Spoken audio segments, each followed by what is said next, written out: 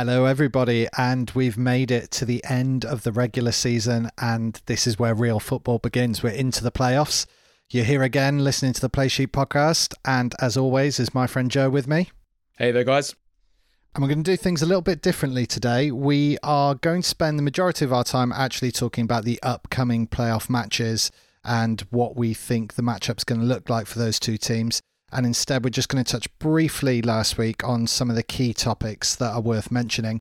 And I think, Joe, the big thing that's worth talking about from last week or the beginning of this week are a lot of the firings. Black Monday. Black Monday indeed, yeah. Victims were had. Absolutely. And I think the one that got away from me, Jeremy Lin, I thought he could last one more season, but it wasn't to be. Dead man walking. Yeah, what are your thoughts on that? Right call, wrong call? I'm gonna say overall, I think it's the right call. I think that Anthony Lynn would have been very, very fortunate had he kept a job. He lucked out really with how Herbert came in, because you talk to everyone at the start of the season and everyone was up on Burrow. They weren't down on Herbert, but they just didn't think that Herbert was a NFL-ready quarterback. He's come in, and if you were to redraft the 2020 draft, I think probably most pundits now would probably have Herbert as a number one pick. So they lucked out there. And, had Herbert not had been as ready as he was, how badly would they have done? They were probably then a 2-win team. His choices and decisions in a number of games directly lost probably 2 or 3 games. You see, that's the bit I can't argue with. I felt that he was starting to pull the team together a bit, and they were actually starting to perform towards the end of the season. But there's no question about it. His calls were directly responsible for a number of losses this season. He has had ample time to get a winning team together. So I can completely understand the firing. I suppose there's just a little bit of me that thought, just as he was starting to get a string of good games together, a string of good performances, you're going to disrupt that group again by bringing in a new head coach. I'm not saying it's the wrong decision at all, but it was one that I felt was probably closest to being a 50-50 than the other two in Adam Gase and Doug Marrone, who were, absolutely have to walk. And now, whatever coach comes in there, a lot of pundits are saying that it's the best job to go and take, which is out there. There's 6 jobs out there. I'd still probably say that if I was a top-notch coach, I'd probably want the Jags job a little bit more. But look, you've got the Chargers, brand new stadium. They've got about 30 million of cap space. There's things you can do there. They've got to work on a few contracts in the off-season, so there's that to kind of think about there. But it's a good job for a good coach, and so it'd be interesting who they pick up. Already a few rumours flying around. But at the minute, I think with it being so soon, Black Monday was only yesterday at the time of recording, I don't believe they've invited anyone in to talk just yet. Whereas quite a few of the other teams have. So some other teams have got to jump on them a little bit. Yeah, absolutely. What's your view, Chaz, on the most enticing job? If you were a top-notch head coach, I don't know, you've just won a college championship, or you're a retired coach who people are trying to lure out of retirement, which team would you want to go to? I mean, definitely not the Jets. That feels cursed to me. So it would be between the Jags and the Chargers. I think the nice thing about the Chargers is there doesn't seem to be any big personalities there, no prima donnas. So you have an opportunity to come in there. You've got a young quarterback. There's a chance to start from scratch together. I'd probably go for Chargers over Jags, but yeah. I disagree with you slightly on the Jets there, because the Jets is just such a blank canvas. Now, don't get me wrong, the team is garbage. That's the difficulty. The team is trash, but you've got 72 million of cap space. The second pick in the draft. You've got Seattle's first round pick. You've got, I think, 2 second round picks and 2 third round picks, something like that. You've got a lot of picks there. So much kind of draft capital. You can really make that team your own. And whichever coach comes in is going to have the most freedom at the Jets and Jags. There's just so much there to do. I think the only thing with the Chargers is because you've got Herbert, it's quite a common thing for rookie quarterbacks to take a backward step in their second year. Just look at all the quarterbacks we've had over the past kind of few years that have done that. I mean, it would be tricky for him to continue to perform at the level he's performed this season because he's been so good. He's been so good, yeah. Look at Mayfield. Mayfield came in, rookie season, was getting quite a few plaudits. Sophomore season was a bit of a car crash. Darnold took a backward step in the second season, with the exception, really, of, guys like Mahomes, who actually had his breakout in his second season. And probably Watson, although Watson, I think, statistically was worse in his second season. I mean, Josh Allen is another name you've got to throw in that mix. Yeah, but he didn't have a great second season, did he? No, he didn't. It's this season where he stepped up. It's his third season where he stepped up. So all of these guys, really, it's that second season where quarterbacks often struggle. There's expectations at the Chargers. And if Herbert does have that natural step back, and then suddenly you start having problems retaining some of the talent that you need to retain, because, like I said, there's 30 million cap space there, but there are players who they need to re-sign. You've got a little bit less kind of freedom there. You can't bring in your own quarterback. You've got to work with Herbert, and you've got to work around Herbert's strengths. Whereas Jags and Jets, there's just more freedom. Yeah, there is. Obviously, with the Jets, you have to contend with the Bills, and the Dolphins are rising in the ranks now. But you do, for the first time in a long time, not have to contend with the mighty Patriots in the form that they once were. Who knows what will happen this offseason, but it may be your best opportunity to go in there and not always lose to the Patriots. Yeah, and with Chargers, you've got 10 years of Mahomes there. So, yeah. Last question is, which job would you not want to take of those six? Of those six?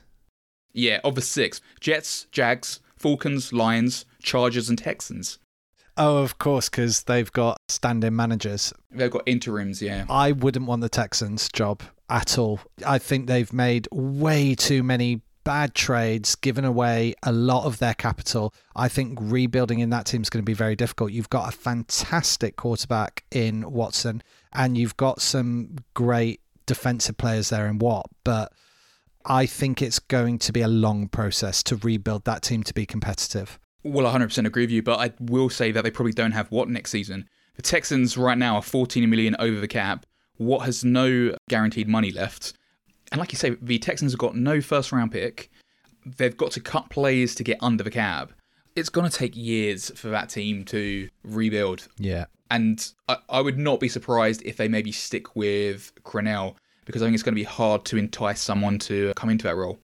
Yeah. Right, shall we move on to some of the other talking points of last week? Let's move on. What do you want to talk about, Charles?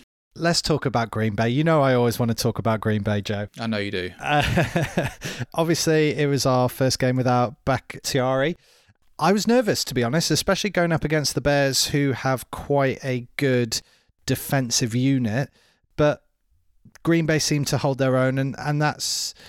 I don't know whether that's lulled me into a false sense of security or given me hope, but I would have said going into the season, Rodgers is probably the last guy you want injured. Then it's Davante Adams, and then I would say it's probably Bakhtiari or Jones. Yeah, but people were talking about this in like Fear and the Unknown, but it wasn't an unknown. Green Bay were without Bakhtiari week 7, 8, and 9. They were, yeah. This was the fourth game without him. Week 7, they gave up 0 sacks. And weeks 8 and 9, they only gave up 1 sack in each of those games. Green Bay do have one of the deepest O-lines, yeah. depth charts for that line. And what it's built upon really is players who are very versatile. They can switch players around in the line who can play in multiple places. So with Bakhtiari being out, and like what he did last time, they moved Billy Turner from right tackle to left tackle and then brought Rick Wagner in at right tackle. And that just works, and those guys can just fall into those places naturally. As long as they have those players, they have those flexible players, and they have that depth, yeah, sure, you want your man Bakhtiari on the field. Like, he's a safety blanket for Rodgers, and psychologically, Rodgers needs him around, but they're not a bad O-line without him. Any team is going to miss a player of Bakhtiari's standards, but I think that Green Bay are set up better than other teams to miss a player like that. Yeah, agreed. So then I think really the only other thing to mention before we move on to looking at the playoff games is just what a shame it was for that Cardinals-Rams game to have two backup quarterbacks playing for pretty much the majority of the game. Yeah. We kind of spoke last week and mentioned that we were looking forward to that one. Neither quarterback was that impressive at all, really. John Wolford, 0 touchdowns and interception. At least he managed to move the ball 243 yards, whereas Chris Streveler could only muster up 105 yards, 1 touchdown, 1 interception. They were graded pretty badly. The game became very unexciting very quickly. I can't really recall many standout moments. It should have been really a marquee game for basically a playoff spot, but it didn't come to pass. These things happen. What can you do? Well, let's not look back. Let's look forward, Joe. And shall we talk about our first game, Ravens at the Titans, which I think is going to be a pretty big one. Yeah. So straight off first, the bookies at the minute have the Ravens 3.5 point favourites. I'm just going to go out there before we even talk about it, just set the scene. I probably go with the bookies on this one. And I think the Ravens, what's more, will probably beat the spread and probably win this one by 6-7 points. Okay, I'm not sure about the spread. I've also got the Ravens to win this one, but I think what certainly helped that decision was the Titans matchup against the Texans last week. To have the Texans nearly take you to overtime is not the confidence boost that you need going into the playoffs, is it? It's not just that about the Texans, mate. It's the last two games. How many points do you think the Titans have given up in the last two games? Well, I'd say all season, but if we're talking about last two games, I would guess somewhere in the region of 58 points, something like that. Put 20 on that. 78 points in the last two games. Is what they've given up. Now, admittedly, one of those teams was Green Bay, but the other was Houston, so it averages out. So 78 points in two games, 39 points a game the last two games. They are ranked 28th in the league in terms of passing yards given up. 275 a game. The only teams that have given up more passing yards are the Lions, Atlanta, and the Seahawks. And we've talked about how badly those teams defend against the pass many times, so we don't have to go into that again. But after those three abysmal teams, you've got the Titans. In terms of touchdowns they have given up, they are the 31st team. There's only one team who's given up more touchdowns in the league, and that is the Lions. Their defense against the run isn't that much better either. They're ranked 19th in yards and 22nd in TDs. They famously don't have a pass rush, but their defense in general is bad. This Ravens team, I think they're just going to have too much. I think that the Titans are a team who aren't built to chase games. We've seen this plenty of times this season. When they go in front, they have to stay in front.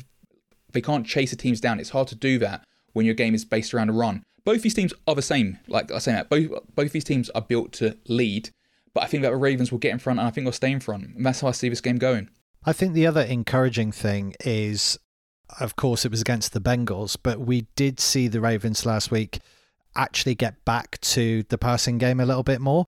And as you've pointed out, the Titans are not great at protecting that. So if they can have the same success that they had against the Bengals in that area, they're going to become a lot more versatile as a team, which is something that we've been criticising the Ravens on over the last few games because they've looked very one-dimensional. If they can't rush, they've struggled.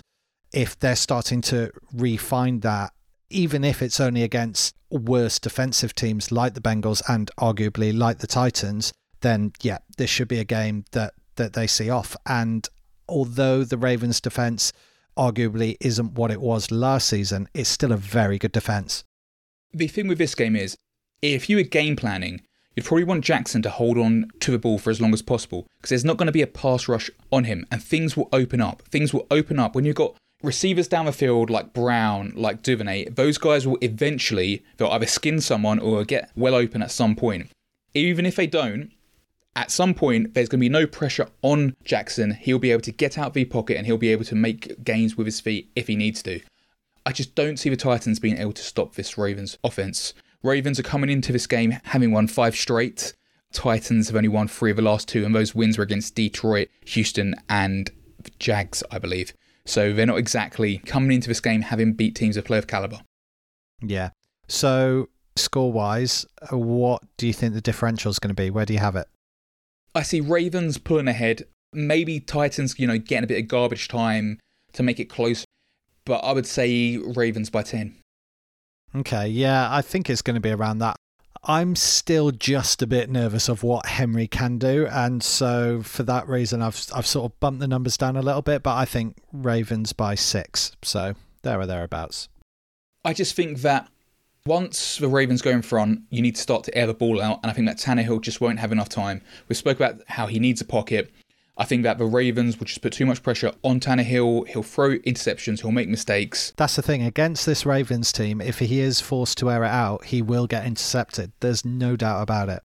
As well, it's the incompletions because he gets flustered and has to throw the ball away. It's all of those kind of things. So I see this one going to the Ravens. Cool. So then let's talk about the Browns at the Steelers, and there's the recent news about a few members of the Browns team contracting COVID, so Stefanski's out. They're going to have a new head coach for the game. I think they've got another coach out as well and 2 players potentially. There's, I think, 4 or 5 members of the Browns team have COVID now. Do you think that's going to have a big impact in terms of their matchup against the Steelers? Well, first of all, I just want to say that I genuinely feel sorry for Stefanski. Your first season as head coach, you've worked really hard all season. You've put yourself in the frame really for coach of the year. I've said this previously, but I still believe it. And then this happens. I feel sorry for him. I feel sorry for his coaching staff. It's not clear yet who the 2 players who've got COVID are, but assuming the 2 players who have COVID aren't Baker Mayfield or Nick Chubb, I'm going to go against the bookies here. The bookies have Steelers as 4.5 point favourites. I'm going Browns. I'm going Browns for this game, despite the issues with COVID and coaching. I made my predictions ahead of this news. I had the Steelers. Now I definitely think I have the Steelers. It's a tough one. I think the Steelers have matched up quite well against the Browns so far this season. I know that they lost this week, but it was without Big Ben. I don't know. It's going to be a tough one because, as we've said time and time again, the Steelers don't have a run game. It's hard to get the passing game going if you can't rely on that run game. But I suppose I'm banking on the playoffs and Ben having rested a week, maybe just energizing them to become the team that they once were earlier in the season. I just think that once it comes to playoff football, you need to be a more complete team. And you can't get away with just airing the ball out and relying just purely on your quarterback. Now, they've got a good D, which isn't as good as it was, but they've got a good D.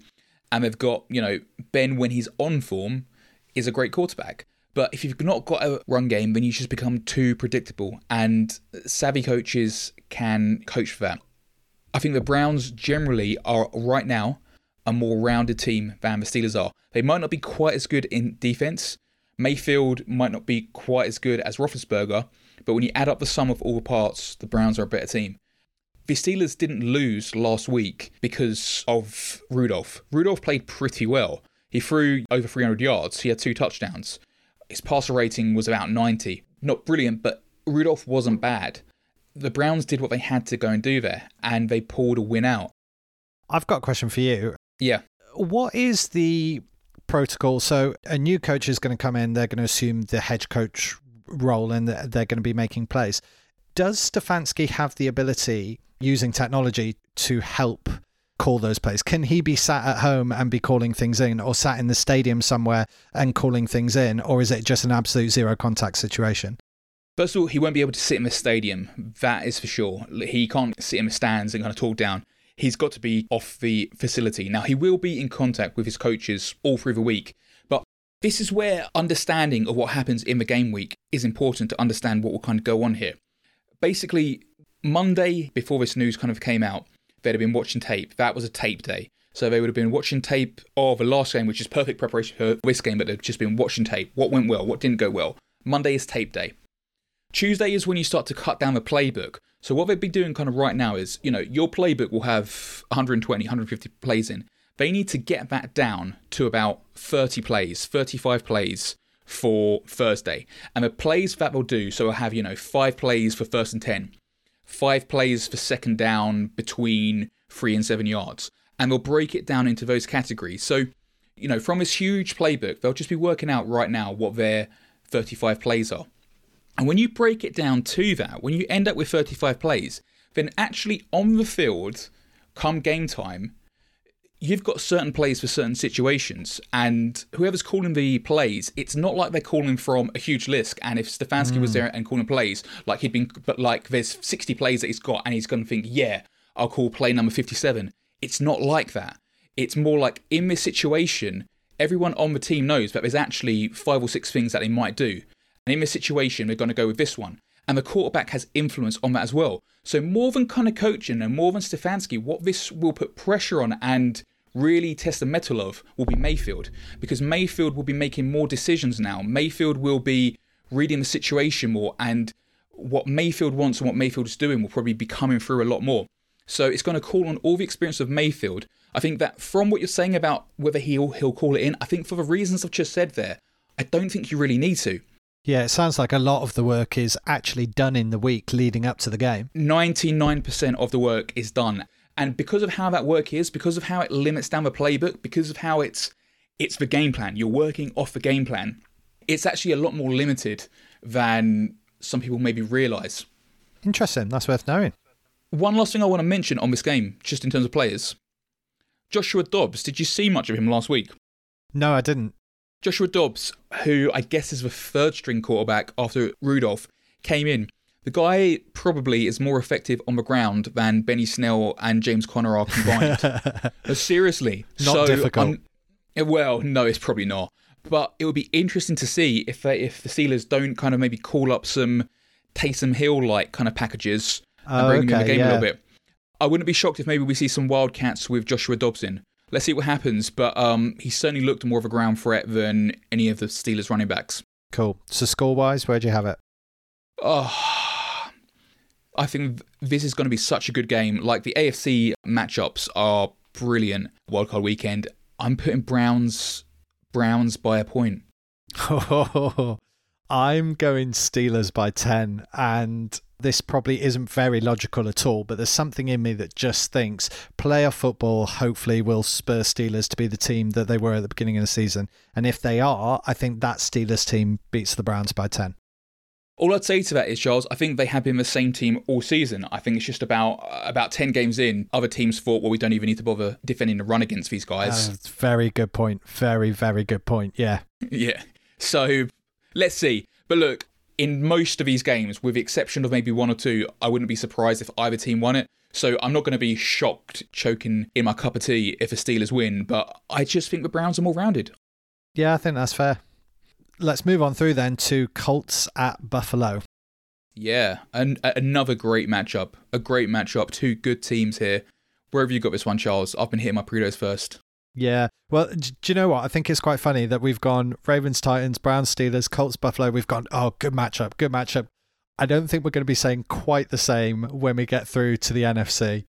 That's what I'm saying. The AFC is super tasty this year, and it's probably the best wildcard weekend for the AFC I can think of for a long time. Yeah. But you're right. Yeah, we're not going to be saying that as much for the NFC games. There's probably one tasty game there. Yeah. So this one, going into this season, we were both quite high on the Colts, and they've played well. Look, here they are. They're in the playoffs. 11-5. Yeah, exactly. They have had a good season. And Buffalo, I actually kept waiting for Allen to drop the ball time and time again. I was like, hey, there's no way he can suddenly be this accurate after being so wildly inaccurate last season. But apart from a handful of games which have been scattered throughout the season, it just hasn't happened. And for that reason, I'm backing Buffalo on this. I think that they have the chops to go out there, and this Colts defense is strong and it's going to be a challenge, but I think Buffalo are the team that can take it on. I'm exactly the same. Like we said, we both said all through the year, Allen is just one game away from having a catastrophe. It will come at some point. He'll forget how to throw again, but he hasn't. And just look at this Buffalo team last week. They put up 56 points against the Dolphins, who have been defensively strong. Who have been good. And it wasn't like the Dolphins had second-string players out there. The Dolphins were trying to win that game to make playoffs. That game meant everything to the Dolphins. It meant a lot less to Buffalo than it did the Dolphins. And the Dolphins got ruined by the Bills. They are a pretty complete team. You listen to pundits this week and they're saying about how Buffalo struggle against power backs. I don't really buy that story. There's only been 3 backs this whole season who put more than 100 yards up against them. Damian Harris, Edwards-Helaire, and Kenyon Drake. None of those guys are big backs. I think the heaviest guy there is actually Edwards-Helaire at 208 pounds. So this whole kind of, front side power runners, I don't really buy that story. Yes, they're probably better in the secondary than they are in the front seven, but their front seven is still more than capable. They're above average. I think that this Buffalo team is extremely complete. And I know we're only talking about wildcard weekend games here, but I think this Buffalo team is going all the way to the AFC Championship game at the very least. They are playing very well. We both said that the Colts were a good team coming into the season. I still stand by this, 11-5. But look, a couple of things to think about here. The Colts are 2-4 against teams with a record greater than 500. They struggled against the Jags last week. they have given up over 300 air yards in each of their last 5 games. These are all things which, if you're just looking at what's in front of you, Buffalo are trending up, the Colts have been trending downwards a little bit. Now, the only thing that takes a shine off this Buffalo team for me is that Cole Beasley is probably going to be out. Now, had you said this to me over a week ago, I'd be saying, well, that's huge. But then look at what Isaiah McKenzie did last week against the Dolphins. He came in the slot, 65 yards, 6 receptions, 2 touchdowns. I mean, he was very, very solid. So Beasley is a loss, but I think there's depth there in that Buffalo team.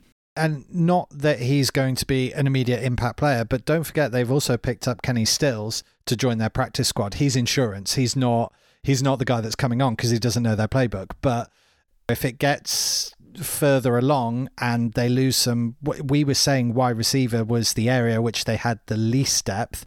They've made moves to try and shore that up a little bit moving into the postseason, which I think is a smart move.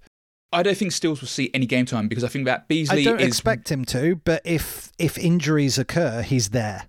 I think that Beasley will probably be back next week. He's day-to-day now. I'm assuming that he's not playing on Sunday. It might change. But assuming that Beasley's out, you've got McKenzie there, you've got Gabriel Davis, you've obviously got Diggs. You've got 4 wide receivers who are playing very well. This is good. Yeah. They're a good Buffalo team. And look, one final factor. The Colts play in Lucas Oil Stadium, which has a nice roof on it. They'll be going to the frozen wastes of upstate New York. I think the weather forecast at the minute is a degree above freezing. There'll be a bit of wind chill factor to add on to that. It's going to suit Buffalo. Yeah, look, Buffalo all the way for me, and I'm going to go Buffalo by 14. Okay, that's quite a bit. Yeah. I've got Buffalo by 10. I can't go higher than that. I think the Colts are defensively good, but yeah, it's going to be a good matchup for sure. Okay, now we are on the slightly less exciting but no less interesting NFC games. The first one to talk about this week is the Buccaneers against Washington. So the bookies have this, Bucks -8. Yeah, and Young's caught some heat, hasn't he, as he ran off the field against Philadelphia yelling, "Tom Brady, I'm coming, I want Tom." I kind of find that a little bit funny, though. I think it's hilarious. But Arians has now chipped in and he said, be careful what you wish for. I think it's all quite light-hearted banter. It's light-hearted. There's a lot worse things that players have said and done over the last season. But it's good, seeing those young kids fired up. For someone like Young, it will have been a dream to play against Brady. And he's living it. The folly of youth, though, to think that you're going to have a good game against Brady in playoffs. The folly of youth. Look, Washington are extremely lucky to be where they are, being a 7-9 team. Had they not been in the just basement division of the NFC East, they wouldn't be here right now. Bucks, as we've said all through the year, they feast on bad teams. I'm not sure, how good they are when they come up against teams who are above 0.5. But if you're below 0.5, as Washington football team are, they are more than capable of destroying you. And that's how I've got this one going, Charles. Yeah, absolutely. I think it's Bucks all the way. I can't see beyond that. The one thing that I did find quite funny while I was looking at this list ahead of the show was there were 2 teams that we picked out in this conference as being the weakest teams. And we're finding that both the Washington football team and the Bears are in the playoffs, despite the pair of us picking them as our worst teams. Well, I still think they're bad teams. I mean, they are. But that speaks to the strength of the conferences and the divisions. So, yeah, well, look, one thing just to think about, similar to the Colts missing Beasley, probably a player who's probably more important to the Bucks than Beasley is to the Bills is Evans. Evans is their ex-receiver. They've been getting him involved more and more as the season has gone on. I think the fortunate thing is there's no structural damage to his knee. Arians is saying that he's day-to-day. He's going to be out Sunday. I can't see them playing him Sunday. Why risk it? Well, in theory, because it's Wildcard weekend and it's the first game of playoffs, so you should be putting everything for it. But I think that if you're playing any team, it's, Washington, and you can probably get away with maybe having your ex-receiver, your split end, sitting out of this one. They're fortunate in the players they've got there that there are a few guys who can go and take Evans' spot. You can have, Antonio Brown playing split end. You can have Godwin out there. Probably be Tyler Johnson who gets a lot more snaps with Brown and Godwin still remaining the flanker and a slot receiver. Yeah, so I think we both got this the same way. In terms of score, I've got it down Bucks to win by, I'm going to say 21. Oh, yes, SOB. That's what I was thinking. Say it. No. Damn it. Because you need to say different from me to catch up. My dream is you just match me score for score, then there's no way that I can lose. Yeah, so I'm going to say by 24. Okay, yeah. Right, Rams at Seahawks, and rumour is Goff's not going to be ready for that matchup. Goff is very unlikely to be ready for this matchup. It was surgery on a dislocated thumb. It would be 15 days from surgery to game. Look, I think we just got to assume it's not going to happen. This is another player at this point. The injury report, people are trying to be as optimistic as possible. He's probably not going to come back. So it means that they will be running with, Wolford again. When I was thinking about this game, even with him being out, and even if he was playing, because the way Goff has been playing in the second half of the season, I'm not sure it'd be a huge improvement on his backup had he been starting. But even if he was there, I still don't feel bullish on who's going to win this game. By the way, this is the NFC game, which is good in terms of it's a little bit closer. There's some decent teams playing here. The Seahawks have played the Rams twice this year. Each team has won one game. The most recent one, the Seahawks won, but the Rams did get on top of them in the first game and they sacked Wilson, I think, 6 times. So there's a blueprint for beating them, but we've seen it both ways. Look, bookies have it by minus 4.5. Seahawks by minus 4.5. That's the spread. What's your view, Charles? I'm interested to see what you think here. So there were 2 teams coming into this that, as a Packers fan, I 100% did not want to meet up, especially with Bakhtiari out, was Bucks and Rams, because they have such impressive pass rush. Pass rushes, yeah. Yep. And Wilson is the Seahawks, really, isn't he? When Wilson hasn't gone off, the Seahawks have lost. It's as simple as that. It's all on Wilson. Yeah. It's all on Wilson, yeah. And if there is one team that can limit Wilson, the Rams are up there. So well, they did it. Like I said, so the first game they played, Wilson's stat line was probably his worst of the season. He managed 248 yards, 0 touchdowns, 2 interceptions, and he was sacked 6 times. Yeah. So that is the thing that people need to bear in mind before they start putting out silly scores for the Seahawks. Yeah. That being said, I do think a Rams team without Goff is not going to be as potent, and I don't think they're going to be able to capitalize as much on the Seahawks' defensive weaknesses. So, I mean, I do have the Seahawks winning this by 14. Okay, I'm not gonna call it a hot take, because I don't think that you can really have hot takes in the playoffs, because these are all good teams. Yeah. Aside from Washington and the Bears, but they're good teams here. So I don't feel that I'm being hot takey in saying this. I just think, based on what we saw that first game, I think the Rams know how to beat the Seahawks. I think that the Rams, without Goff, are still a capable team, because this team, unlike the Seahawks, the Rams aren't all about their quarterback. And I know it's going against the bookies, it's going against most pundits. I'm going Rams by 3. Yeah, I kind of feel like what you were saying before about, spitting out your tea. It wouldn't be the biggest shock in the universe. I think the Seahawks have it, yeah. But like you said, we're in the playoffs now. Any team can win it. So, yeah. Yeah, and look, right, fine. It's at the Seahawks Stadium, it's at CenturyLink Field, but I mean, there's no fans there, or there's limited fans, if there are fans there. So there's no 12th man, which has helped the Seahawks in playoffs previously. You're not going to have that. Aaron Donald is still going to be there. Yeah, absolutely. The Seahawks D, which, they've got a little bit better in the second half of the season, but they're still a very bad pass D. So if you're a second-string quarterback playing against any playoff team in any of these games, you'd probably want it to be the Seahawks. Yeah. Probably. Yeah. But look, my head is probably still saying Seahawks probably, but I don't know. I just have a bit of a feeling. About the Rams. Call it what you will. Yeah, Rams by 3, mate. Cool. And then on to our final game, we've got the Bears at the Saints. And, I mean, look, we've ragged on the Bears pretty much all season. The Saints have been a very good team, and we've even touted at the beginning of the season the Saints were a team that we could see going all the way to Super Bowl. But the Saints, they do get the jitters when it comes to Super Bowl. They've been put out early before mostly by the Vikings. Mostly by the Vikings, yeah. So in the last 3 seasons, the Vikings have put them out twice, Yeah. And then they had that horror show call against the Rams. Yeah, so, I mean, look, they'll probably be grateful it's the Bears and not the Vikings, but personally, I can't see past the Saints for this one just because of how bad that Bears offense is. And I think as good as the defense is, it's going to be difficult to stop players like Kamara. I'd say slow down Cowboy a little bit there because, I mean, the last 4 games, the Bears... That is true. They put up numbers, haven't they? Yeah. It looks like Trubisky's finally had enough of people saying, people passed over Mahomes and Watson and picked you instead.